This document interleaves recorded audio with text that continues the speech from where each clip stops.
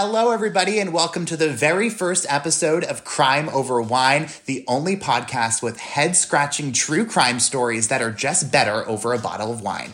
I'm your host, Liam Collins, and this week I am so excited to be joined by a very special guest host. There is no one else I'd rather have on my very first episode, not only because she's such a great friend, but also because she is such a wine lover and also a storyteller. My guest this week is Claire Mollet. Hello, Claire. How's it going? Hi, Liam. It's awesome. I'm so excited, and that was such a nice introduction. I'm honored. I'm so glad to be your first guest. I can't wait. Well, I am so happy you're here. And when I met Claire, we both lived in Jacksonville, North Carolina. She's a great friend. And now she makes incredible nature documentaries with the Rocky Mountain channel in Estes Park, Colorado, which is owned by her dad. But I mostly wanted her on because I know that she is such a wine lover. So Claire, let's get to the good stuff. For our first episode, we are drinking 1924's Cabernet Sauvignon. It's from Lodi, California. I hope I'm saying that right. It's a full-bodied red from the heart of the Prohibition area, hence the name, and says it's a favorite at speakeasies across the country. So, Claire, why don't we pop this bad boy open and give it a little taste? Was I not supposed to have opened mine already? I love the ambition. I love that. I haven't tasted it. I was really excited, and then I was like, I'll wait for Liam to taste it. Oh my gosh, that's so funny. I'm pretty sure, odds are I've already had this one, if we're being completely honest, but, we'll just pretend this is my first time drinking it because I don't really remember what it tastes like and I don't really remember if I liked it. So I don't think I've ever had it. Also, because whenever I drink wine, I'm just this tastes good, And so I looked up actually what you're supposed to look for and how you're supposed to taste the wine. And so I figured since we're doing a wine podcast, we should actually do it the right way, I guess. Oh, no, I'm probably missing the steps. There's probably something I'm supposed to do before I smell it, so I'll behave. So you're supposed to let it aerate for, I think it depends on the type of wine, but, typically, I guess it's around, 20 minutes. I clearly didn't do that. But I also do have, a little aerator, too, so we're going to pour it through that so that way I can actually, drink it, right now. Just speed it up. Now I'm jealous I don't have one. I should, since I'm apparently the wine connoisseur. It is probably my best wine investment. Okay, so what I learned you're supposed to do, I guess, is you're supposed to, swish it around a little bit. Mm-hmm. Okay. Give it a nice swish for, a solid, 5 to 10 seconds. I think I'm going to spill on the carpet, but... Give it a little sniff, I guess. And then you're supposed to do a little sip. Okay. That's pretty good. It is really good. Mm-hmm. I get, so it's a very bold red. Yeah. And I definitely get fruity hints. It's super fruity at first. I got a lot of cherry and blackberry maybe. But then at the end it's kind of leathery or tobacco-y too. So it's the whole... Oh, yeah, true. You get the whole range, huh? Mm-hmm. And it was a good price, too. So. Yeah, see, I was going to mention that, too. There is nothing better that I like than finding a really good bottle of wine for $10. And guess what, guys? This one costs, I think it cost you $11. Mine was $10 at the grocery store. Mm-hmm. Amazing. Yeah, it is. It might be a new go-to because it was really inexpensive. And it tastes good. That's the best kind of wine. Claire, what do you say we get into our first story? I cannot wait to hear all about this story. Okay, let's do it. So for our first episode, I'm going to tell you one of the most head-scratching stories that I have ever heard, Claire. I am telling you, every single time you think you've got this one figured out, there is a new twist in the case that flips it on its head. If you're a true crime fan, you may think you know this story, and I thought I did too, until I started reading some of the theories behind it. It changed everything. Today, we are going to be talking about the death of Ray Rivera and the mystery near the Belvedere.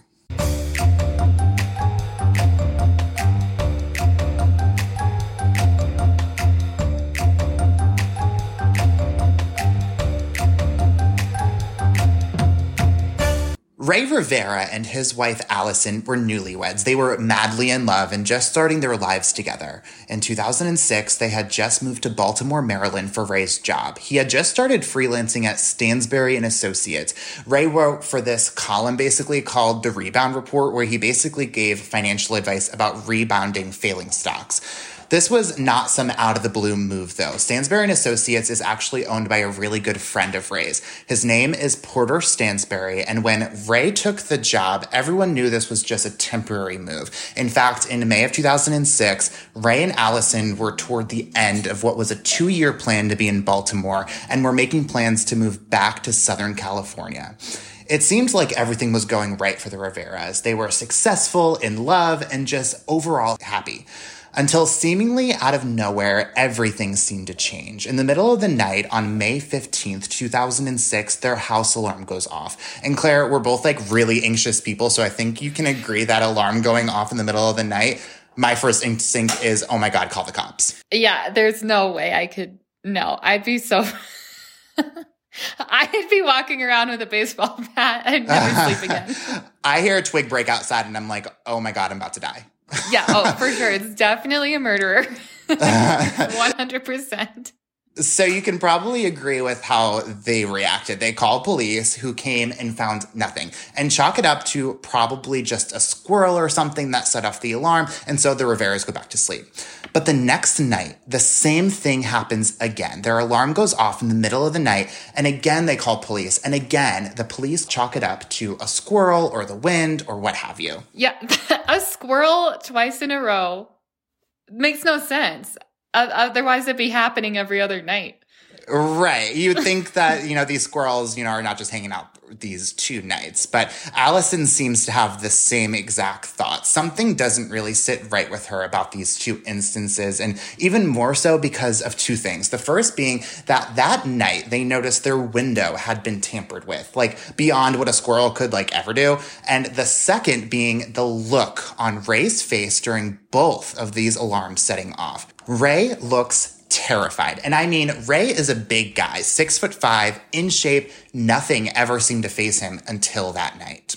Yeah, I think that's kind of the chilling part is, if he was so terrified, he must been going through something that his wife didn't know about. And I think that's a huge tell.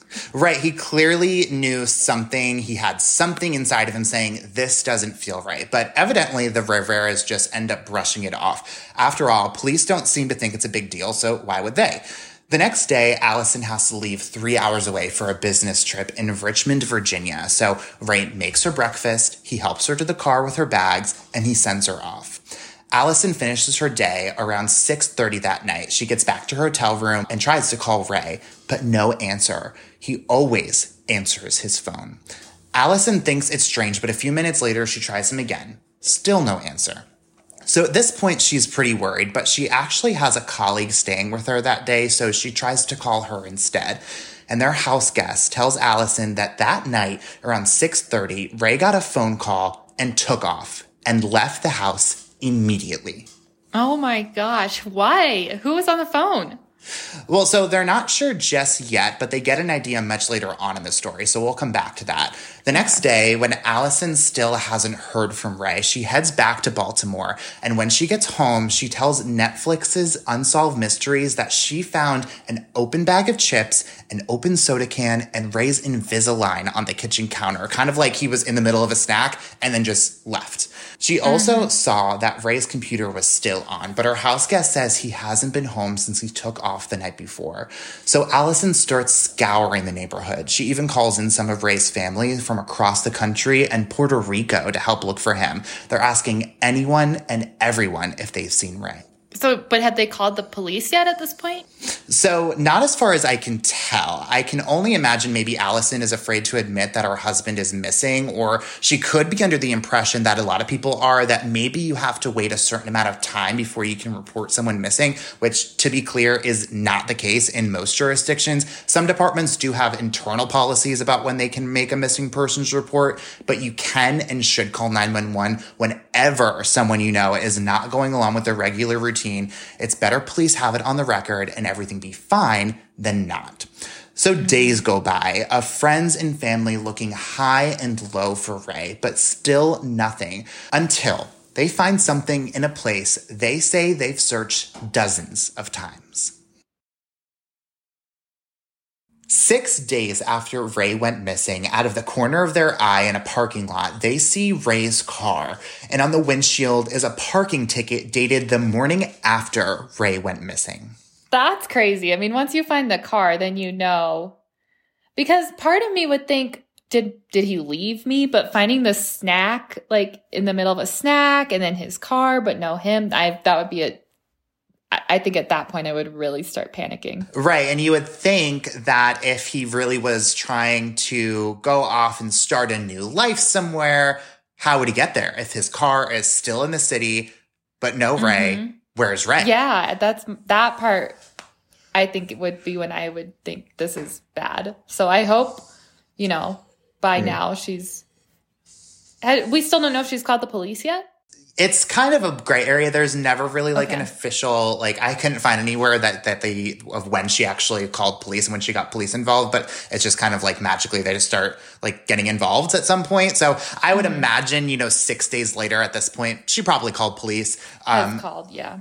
Right, I would think so. Where they find Ray's car is in a parking lot in the Mount Vernon neighborhood of Baltimore, just 2 blocks from Ray's job. So it's not totally abnormal that he's in the neighborhood, but certainly strange that he just never comes home. In terms of the search for Ray, they consider this a break in the case. Now they have this more specific area to search. So they continue to do so.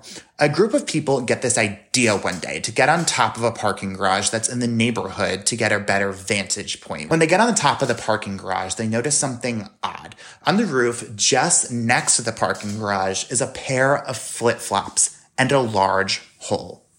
So they immediately call 911, and police get into this conference room on the top floor of this building where the hole was found, and the stench is overwhelming. 8 days after Ray went missing, his decomposing body is found. He is in rough shape.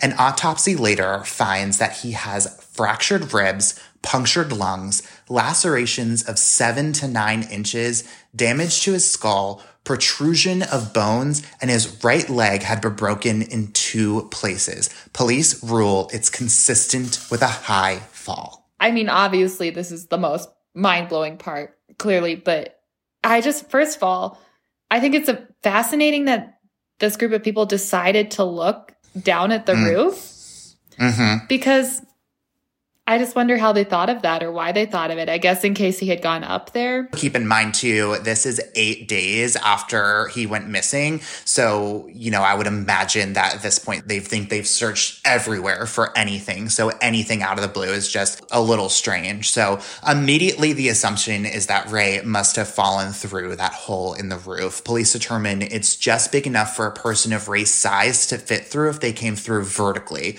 And so the natural next question is how. So let me tell you a little bit about where this building is. It's about half a block from where Ray's car was found, so not far at all. It's also right between that parking garage where search parties were when they initially saw the hole and the Belvedere Hotel. And of course, Claire, I had to do a deep dive on this hotel, so let me enlighten you while you finish that glass. Okay. The Belvedere Hotel is about 14 stories tall, as far as I can tell. And it's actually not a hotel at all anymore. Even though that's what it's named, it actually hasn't been a functioning hotel since the 90s. Now it's more of an event space with rented condos, office space, and a bar nightclub on the top floor. It's a bit of a ritzy spot, and its website says it's known for being a place where, quote, presidents, royalty, and Hollywood's most famous have stayed. So I kind of picture it like the Baltimore version of the Ritz-Carlton, kind of like anyone who's anyone stayed at the Belvedere when visiting Baltimore. And again, it's just a few blocks from Ray's job at Stansberry and Associates. Okay. So do police search the Belvedere then? I guess I'm kind of curious, it's a couple blocks from his job. So what's the significance here? What's the connection? Right. So that's obviously their next step. And in fact, it's the basis for a lot of their theories for how Ray ended up coming through the hole that day. Their first theory is that Ray may have fallen from the very top of the Belvedere, a 10 to 11 story fall to the roof of the building where Ray was found. But police have some questions about this one. And frankly, I do too. Police determined that from the base of the roof of the Belvedere to that hole is about 45 feet horizontally. And so I'm not a scientist, but I'm guessing police probably talked to some and decided Ray would have had to have had a sprinting start to gain enough momentum to get out that far. But at this point, police were able to determine that those flip-flops search crews found on the roof were Ray's. And though they were really scuffed as though he was running when he wore them, they raised doubts that Ray would have been able to gain enough speed on the roof in flip-flops to reach that hole. On top of that, according to the Land of the Unsolved podcast, to get to the roof of the Belvedere, you would have had to go through a locked door, staff staircases, past guards, and through the nightclub on the top floor to get to the roof. And Ray's family says he had never been there before, as far as they knew, so how would he have known to get there on his own? So police start looking at a different theory. They start looking at the possibility that Ray climbed out onto a ledge off the top floor of the hotel. It's a pretty narrow ledge, but not impossibly narrow. But to family, this seems even more unlikely because not only does it not explain how Ray got to that hole in the roof, remember police say he would have had to have had a running start and surely you can't do this on this ledge, but the only way to get to the ledge is through a window in the nightclub. And I just can't imagine he would have been able to get there without anyone seeing him, and no one ever reported seeing Ray anywhere in the hotel that night. And surely someone would have seen a 6'5" man climbing through a window onto a ledge and off to his death. But on top of that, family says neither of these theories make any sense to them because Ray was terrified of heights, like to the point where Allison tells Unsolved Mysteries that Ray didn't even like to get on the ladder to dress their Christmas tree. So immediately they say, no way Ray got up on that 14-story building on his own accord in any way, shape, or form. Police say that more evidence they found on the roof doesn't appear to line up with a fall from that height. Along with Ray's scuffed flip-flops, they found Ray's glasses and cell phone, which were both a little banged up, but by and large, they were fine. Yeah, this part is weird.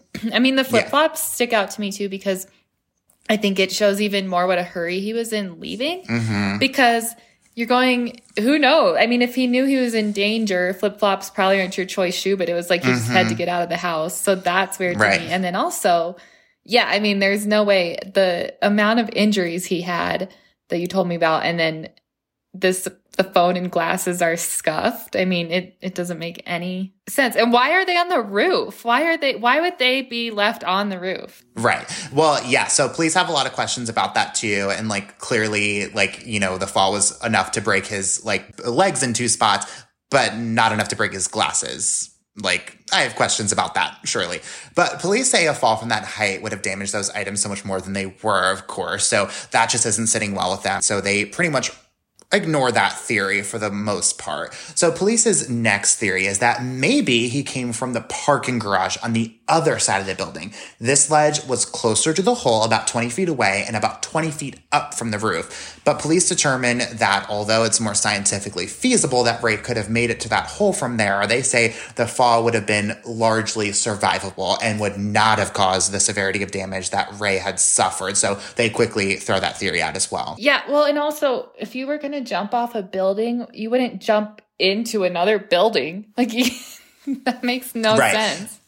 Yeah, so I am right there with you for sure. So police continue their investigation looking for answers, and the information police are about to find, or should I say not find, is about to make this investigation very complicated.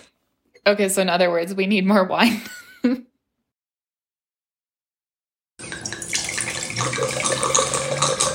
So, Claire, how are you enjoying your glass of wine?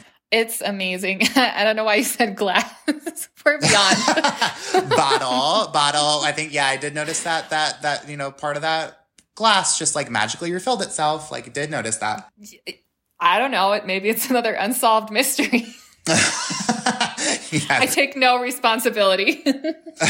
Someone's breaking into your house and pouring you wine. That sounds like the robber that I want for sure. No complaints. I think they've been around for a while. It's a daily problem, but. Yeah, right. Yeah, I feel that. I think they're coming to my house too, and like they can do it whenever they want.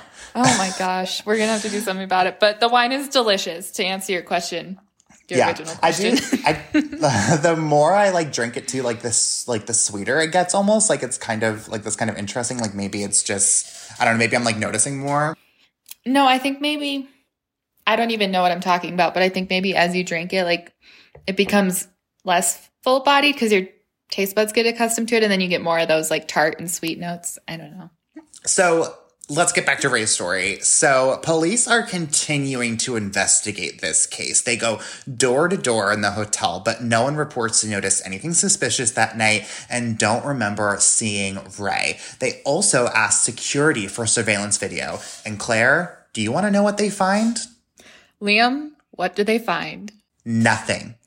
The security camera on the roof of the Belvedere was turned off, and any other camera throughout the rest of the hotel just skipped right over the hour Ray was believed to go missing and picked right back up after. Now I'm getting like inside job vibes. Well, that can't be a coincidence, right? I mean, what are the odds that, the one day that police need to see, they can't see? It's not, no. So there's something planned going on here. So at this point, police were able to determine that the call Ray took the night he went missing came from his jobs at Stansberry and Associates. But for whatever reason, and I can only imagine this is maybe like because of data technology, they're unable to determine who exactly the call came from, but were able to tie it back to his job. So naturally, police go to Stansberry and Associates to ask some questions, and they are shocked to find out that employees are given a gag order by none other than the owner of the company, Ray's best friend, Porter Stansberry. The Belvedere's a few blocks away from his job. The call comes from his job. There's premeditated things going on here. I'm assuming these are powerful people with money who...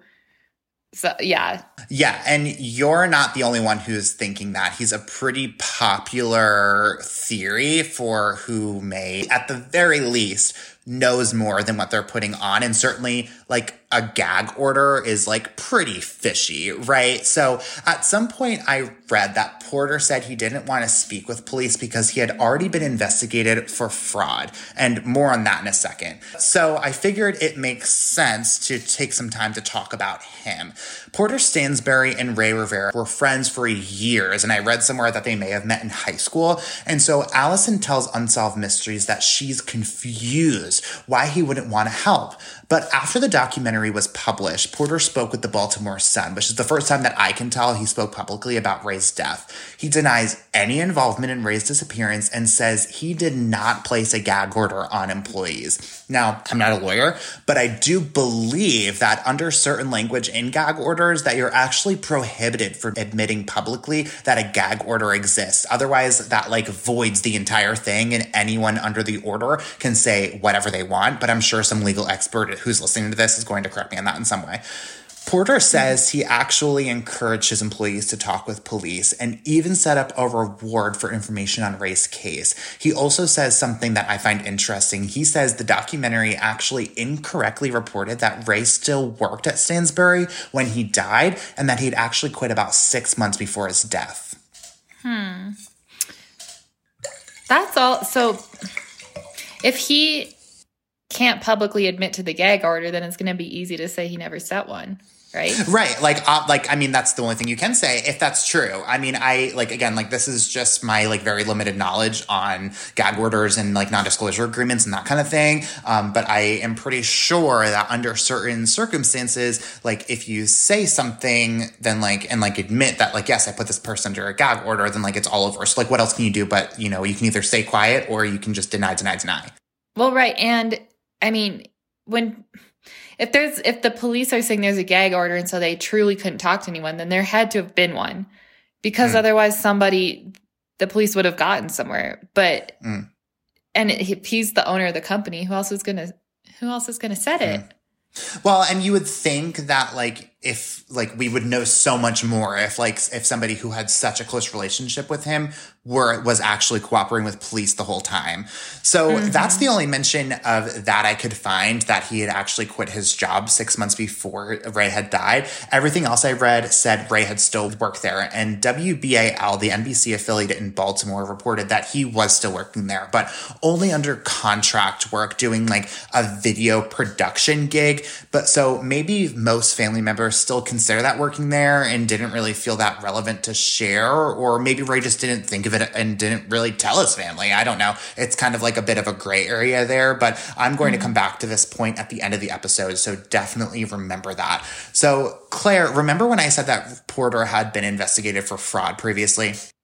Yes, and that's also triggering a lot of things in my mind. So right, and again, you're not the only one. So that actually tied back to the exact column that Ray had been contributing to, the Rebound Report. The SEC had investigated the company for publishing false financial advice, and according to the Baltimore Sun, Porter was fined $1.5 million in August of 2007, more than a year after Ray's death. Porter says that had nothing to do with Ray, and the Baltimore Sun also mentioned that the investigation began as early as 2003, which was a year before Ray started working at Stansbury. Okay, so he was fined a year after Ray's death, but Porter's saying that fine had nothing to do with Ray? So he's saying the investigation had nothing to do with Ray and began like way before he even worked there, but it was still about the same column that Ray had eventually been contributing to. I mean, an investigation starting before he worked there, but they're also best friends. To me, it's screaming, what does Ray know? Right. And I couldn't find anything that like pointed to like what specifically he was being investigated for. Like, yes, it said like, providing false financial advice and like, talking about stocks and ways to rebound stocks. And, that advice was not good. But I couldn't necessarily find exactly like what led to this big, huge investigation. And like $1.5 million is not chump change. At this point, Allison is still like absolutely distraught. Her husband, she knows and loves, is still gone, and she still can't figure out exactly why or how. But she's about to find out that she may not have known Ray as well as she thought she did. Police rule Ray's death a suicide, but his family is so unconvinced. They say there's no way he killed himself. He was happy. He had so much to look forward to. He and Allison were just about to move back to California, and there was absolutely no history of mental illness. So at this point, Allison decides to go to the medical examiner herself, and what the ME tells her absolutely rocks her world. Allison tells Unsolved Mysteries that the examiner says, quote, "I know what they're trying to do, but we're not closing the case." Oh my God. And what do they mean by that? Like, what do they know? Well, no one knows, and Allison still doesn't even seem to know to this day. But what we do know is that the medical examiner does not rule Ray's death a suicide. They rule Ray's manner of death as undetermined, meaning there is not enough evidence to rule it a suicide or a homicide. And so why do they say that? Well, the ME disagrees with what police had initially said about Ray's death. They say Ray's injuries are not totally consistent with a high fall, and what points them to that is that Ray has a compounded fracture only on his right leg, and they say that is not totally consistent with a fall from where police are saying Ray must have jumped from. Okay. So now, I mean, I guess it's a little better than just closing it as a suicide, but saying it's neither or saying it's that we're not getting much farther. Right. I can't imagine this makes Allison feel any better. I feel like it just gives her more questions than answers. And so completely distraught, Allison goes home. And at some point, Allison takes a look around Ray's computer, and taped behind his computer, Allison finds a note that is folded up into a teeny tiny piece of paper that she says is nonsense.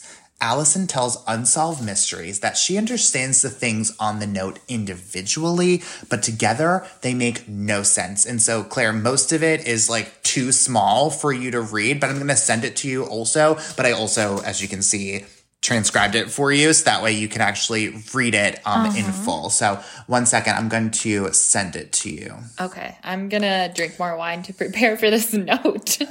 Maybe the more wine I drink, the more sense it will make. Honestly, I agree. I think we can actually probably solve this case if we drink this entire bottle together. I do my best work when I've had a bottle of wine. Brothers and sisters, right now around the world, volcanoes are erupting. What an awesome sight. Virtus junxit mors non separabit, whom virtue unites, death will not separate. That was a well-played game. Congratulations to all who participated. I hope you enjoyed it. But it was time to wake up, so here I am. I'd like to welcome those who accepted our invitations for membership during the game. We couldn't have done it without you.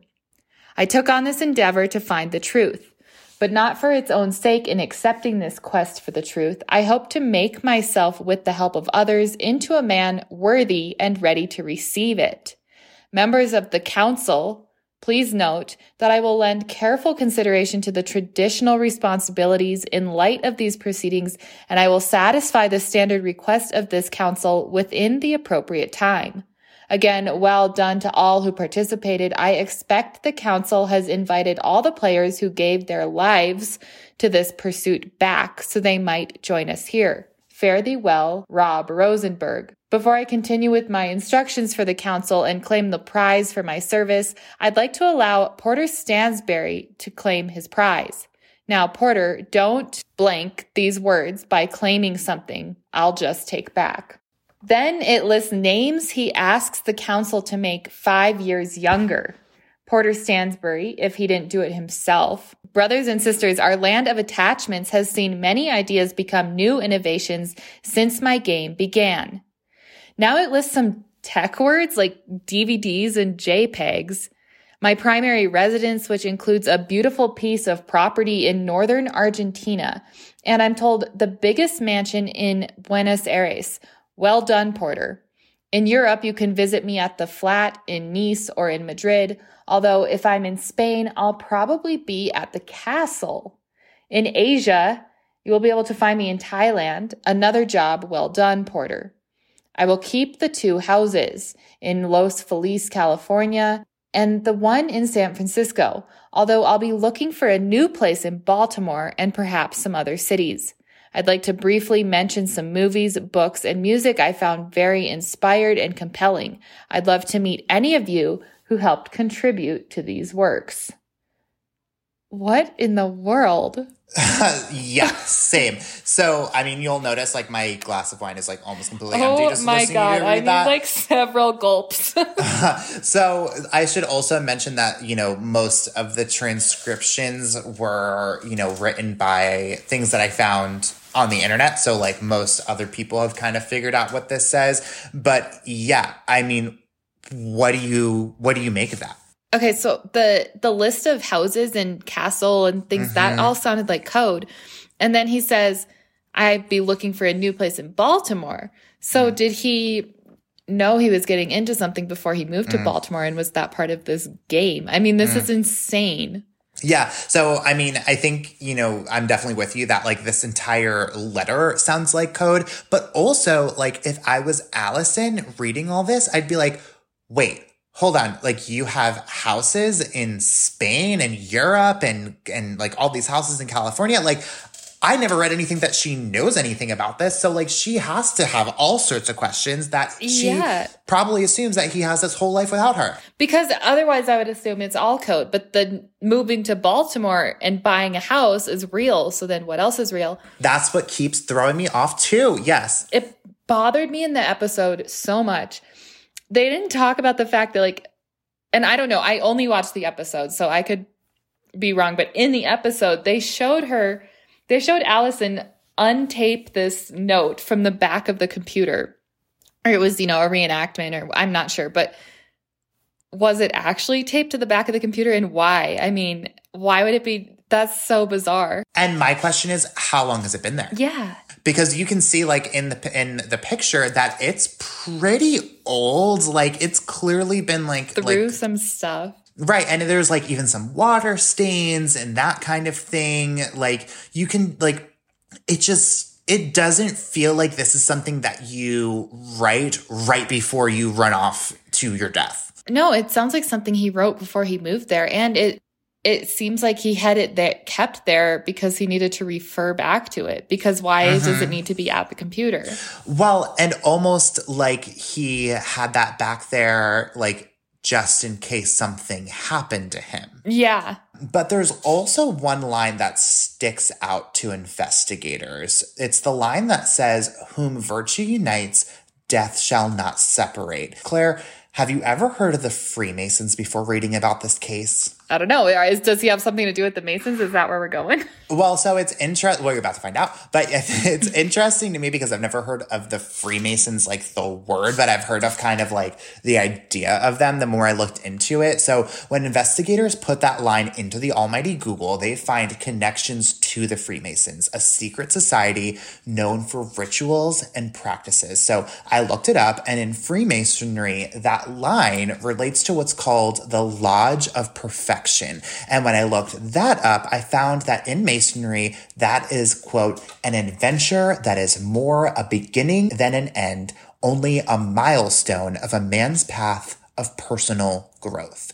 So, of course, I also had to do a deep dive into Freemasonry. The Freemasons are a secret society, or I should probably say they used to be because they're clearly not so secret anymore, but they're known for secret passwords, ceremonies, and handshakes. They are the oldest fraternal organization dating back to the Middle Ages. It's a lifestyle most popular in the British Isles, but it is also popular in the United States. It has an estimated membership count of 2 million to 6 million people, and people believed to be members include George Washington, Ben Franklin, FDR, Winston Churchill, Henry Ford, and Buzz Aldrin. Now, those combinations of names definitely stood out to me because if you remember, the Belvedere Hotel claims to be a hotel where presidents, royalty, and Hollywood elite stayed.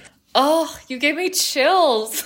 So, and this is just me talking, just to be clear, but what if that hotel became some kind of like secret meeting place for Freemasons? And that tradition continued at least through 2006. Now, this might sound crazy, but what if this wasn't Ray's first time at the Belvedere? What if he frequented the hotel and knew exactly how to get onto the roof? Or maybe even worse, had a run-in with someone who did. I mean, that's exact. You said it. Oh, I have chills, Liam. I need to take a drink because I have goosebumps. Oh, me too, Claire. The very first time I heard in the episode, and when you said his family said he had never been to the Belvedere. Well, he has a secret note behind his computer. He has all this crazy. We don't know that. You know, his wife trusted him. She's not keeping tabs. And so if he's having, I just completely agree. I'm like, we don't know that he has never been to the Belvedere. Well, I think we can both agree at this point in the story that clearly there were so many things in Ray's life that Allison just didn't know about. But it's a little interesting because Allison kind of leads on that she may have had an idea. Okay. Interestingly enough, Allison tells Unsolved Mysteries that Ray was fascinated with secret societies before he died. In fact, WBAL reported that he had expressed interest in becoming a Freemason himself. He had gone to the Maryland Lodge, the local chapter of Freemasons, to ask about membership just before he died. And the day he died, he had bought a book called Freemasons for Dummies, which I actually just can't help but giggle over because when I think of For Dummies books, I think of like people wanting to get into like mundane hobbies like knitting, not joining secret societies, but that's just me. Yeah, that's bizarre. Like how to join this bizarre secret society. Exactly. I mean, right. I think I bought like how to bird watch for dummies. Right, exactly. Not like how to like become like a member of like some bizarre underground organization that like may or may not have contributed to your death for dummies. Well, and if it's such a secret society, why would there be books about how to do it? Which makes me think, is he this outsider that's trying to get in? And is this like extreme like frat hazing type of thing? Because he's like the little underdog here because he's reading a book about it? Does he feel left out? So that was part of my theory too, and I'm about to get there as well. But obviously I had to look this book up first. Freemasons for Dummies is written by Christopher Hodap, or at least it was in 2021. Its description says it peeks behind the door of your local Masonic lodge and explains the meanings behind rituals, rites, and symbols of the organization. It says that in the book, you'll learn about what it takes to become a member and what you can expect when you join, how lodges are organized, and what goes on during Masonic ceremonies. The basic beliefs and philosophies of Freemasonry, including how Masons contribute to charity and society in general, and the origins behind some of the wild myths and conspiracy theories surrounding Freemasonry and how to debunk most of them. See, it's just kind of like spooky to me that like you have these secret ceremonies. They could literally be anything. It could be dropping you off a building. Yeah, exactly. I don't know. I mean, everyone's just kind of assumed they must not be bad because like, yeah, I have a Masonic lodge down the street. I've seen an ad in a magazine for them. And like, but I'm like, but if nobody actually knows what they're doing except them and they don't share it, I mean, what? I don't know. Well, and it also seems a little odd that like, okay, you're this like secret societies, but you're also buying ads in magazines and like you can just like go to Barnes and Noble and like read all about how to become a member. It's just so bizarre that it's like it's so normal and at the same time it's so strange and like what's actually going on. Well, and also, like, just to be clear, I feel like I have to have, like, a little disclaimer here. Like, there's nothing been officially tying that, you know, this organization to Ray's death. But my new theory about Ray that, you know, just has me thinking, and this is just me talking, what if Ray didn't visit that lodge and buy that book to learn more about joining the Freemasons, but what if he did that to get ahead of them?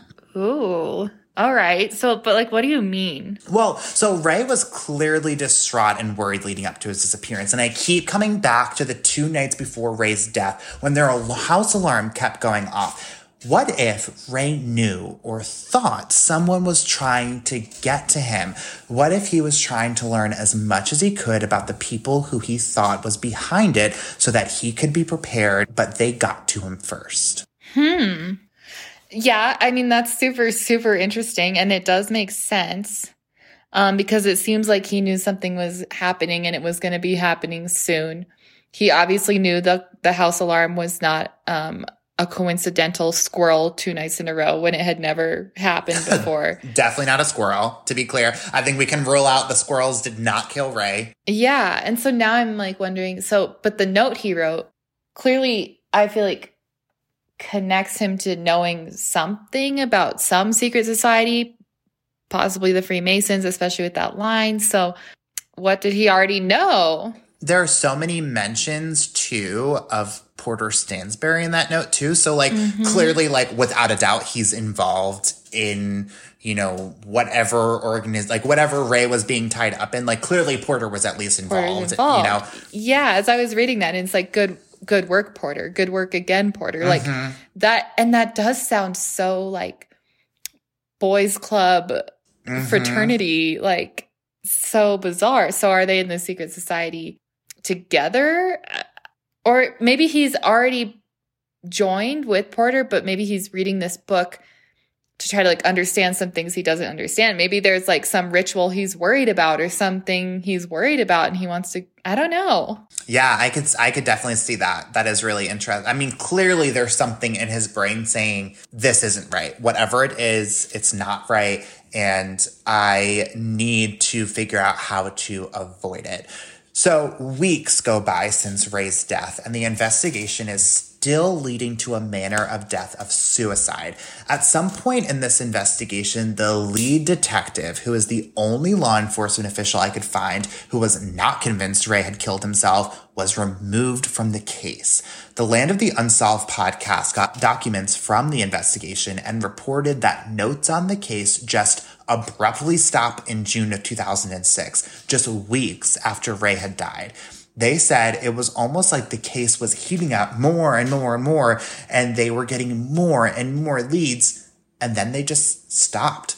So police continued to insist that Ray died by suicide, treating Allison like a grieving widow who refuses to accept that her husband had killed himself. But to this day, Allison insists that her husband was murdered. She believes that Ray may have stumbled across something he shouldn't have, and she can't stop asking the same questions we all have about this case.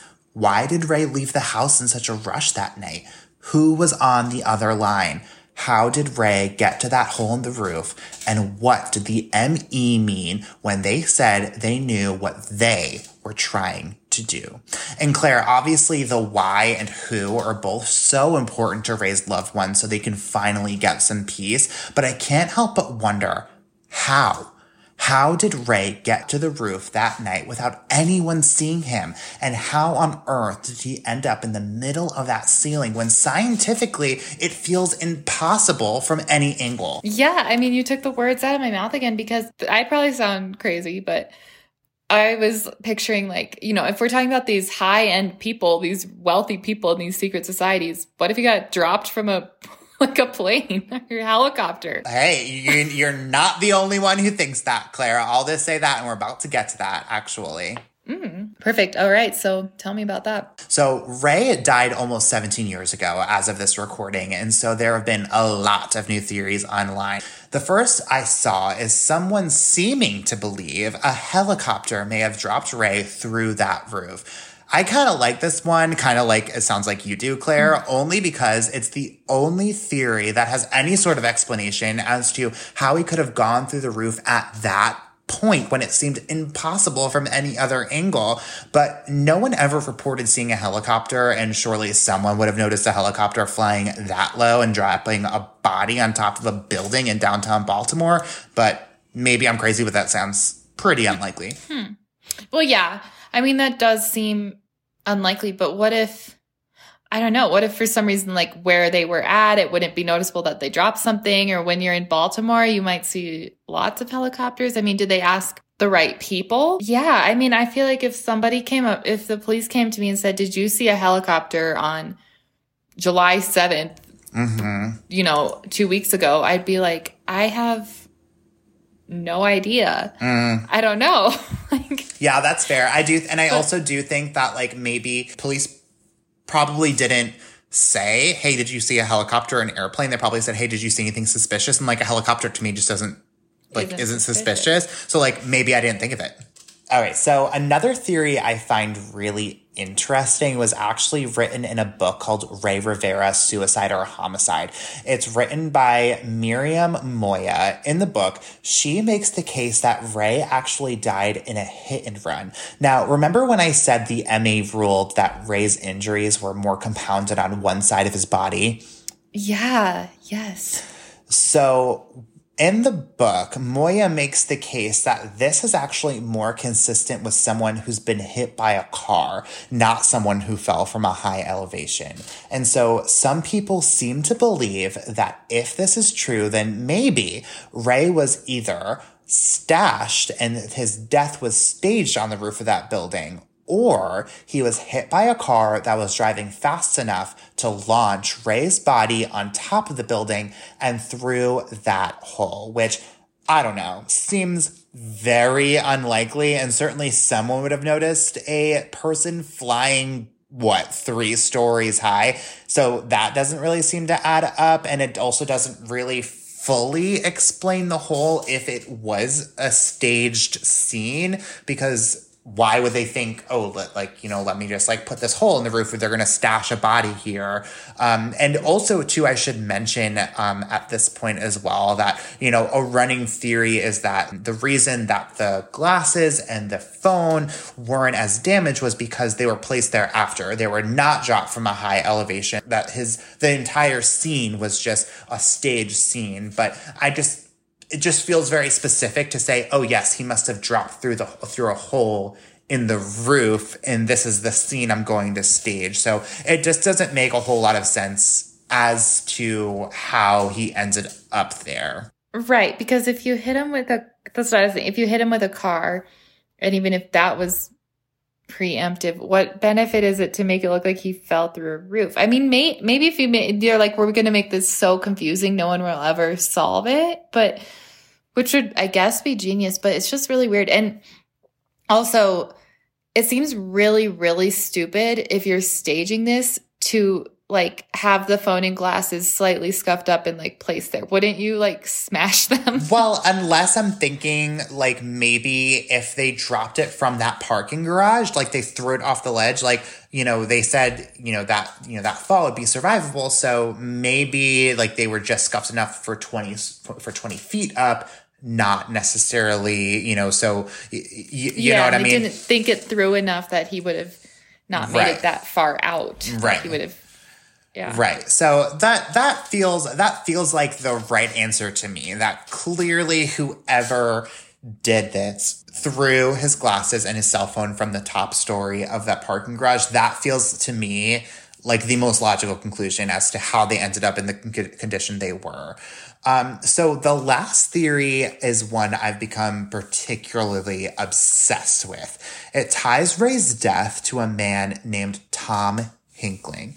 Tom also worked for Stansberry and Associates around the same time as Ray and also died under mysterious circumstances. Claire, do you remember when I said Porter claimed Ray stopped working for him about 6 months before his death? Yeah. Mm-hmm. Well, so Tom died around the same time that Porter said Ray quit. There are very few details about Tom's death that I could find, but basically Tom was visiting his daughter in Zambia at the time when he was hit by a car and died. This is interesting because on that note Ray left behind his computer, there are a list of names Ray, quote, wants to be made 5 years younger by the council. Now, all of the last names on the list are redacted, but there is a Tom on the list with the exact same unique spelling, Thom. An unexplained death suggested that Tom's death may have been a turning point for Ray. And I couldn't tell if that was suggesting that drove Ray to be suicidal or if it was suggesting that Ray may have been murdered still. But let's say Allison was right. What if Ray was onto something that he knew Tom had also stumbled across right before his death? What if Tom was hunted down in Africa and the same people went after Ray? I got chills when you said hit by a car because this other woman wrote that she said it sounded like a car accident. So if this is something, okay, so now it's making sense. Like maybe these people are like, well, if everybody's hit by a car, they'll start making like connections. So we have to make this look like something else, but he can't be laying on the street because they'll find him too fast. And if, they said for where he fell, he would have had to get a running start, or if he came from the parking garage, then the angle of the fall would have made sense. But and it would have been injuries enough to would kill have him. made sense. Mm-hmm. But he was already hit by the cart. Yeah. Okay. Mm-hmm. Yeah. So every time I think about him being, falling from the top of the Belvedere, I keep going back to police keep saying that there's no way he could have made it to that hole. Like that the distance was just too far. So it just didn't make any sense. But that's the only elevation that you could have gotten to that would have caused that kind of injury and would have been fatal. So I just, I don't know. I told you this case just brings you circles and circles and circles. I don't know. The Tom thing and the hit by a car thing, now I'm thinking, but by no means, I think hit by a car was on purpose then, and this is how they do it. But then why don't they find, like you said, circles? Why go to the trouble to doing that and staging it and not just kill him another way? Well, unless, like you said, let's just make this as confusing as possible so that nobody figures out what the heck's going on. You're spending so much time figuring out how he died that you're not figuring out who. But if I was an investigator, I would be thinking about this to this day, working. I mean, and where's the car then that hit him? If we were to go with that theory, then that poses a new question. Right. It just feels far-fetched. It just feels like a little bit of a reach to say that he was just thrown up into this building and no one saw a thing. Well, yeah, and you wouldn't be able to plan that. And clearly there's so many strange things here that, like, he knew he was going to die. He knew something was going on. This was premeditated. And so an accidental car accident makes just as little sense as a suicide at this point. I totally agree. Because why would he run out of the house, you know? I totally agree. And you know what? We may never know the full story of what happened to Ray, but we do know that Allison still wants and deserves conclusive answers. Oh, well, I'm going to toast to Allison because I cannot imagine going through that. Allison deserves all this wine. Yeah, and more. Well, that's it for our very first episode of Crime Over Wine. Claire, thank you so much for being my first guest. Thank you. I was so... Claire, I think the people all deserve to know, where can we find your work about the fascinating world of the nature of Colorado online? Where can people find you? Yeah, if you look up the Rocky Mountain channel, my dad has a cool TV station that I got the joy of doing some work with. Just Google the Rocky Mountain channel. His other company is Nick Malloy Productions, which is like his big documentaries that I got inspiration from. But I've done a lot of work shining light on a lot of the local stories that people don't know much about in this little town that I'm from. And so if you just look me up, you can look up Claire Mollet, Estes Park. You can look up the Rocky Mountain channel, Claire Mollet. You should find me. So many incredible stories in Colorado and beautiful Colorado. Claire, thank you so much for coming on. I'm so honored that you're my first guest. And thank you so much for listening. We are going to put all of our sources on our website so you can read everything for yourself and, probably come up with a couple theories or so. Make sure you follow us on Twitter, Facebook, and Instagram, and we will see you next week for another episode of Crime Over Wine.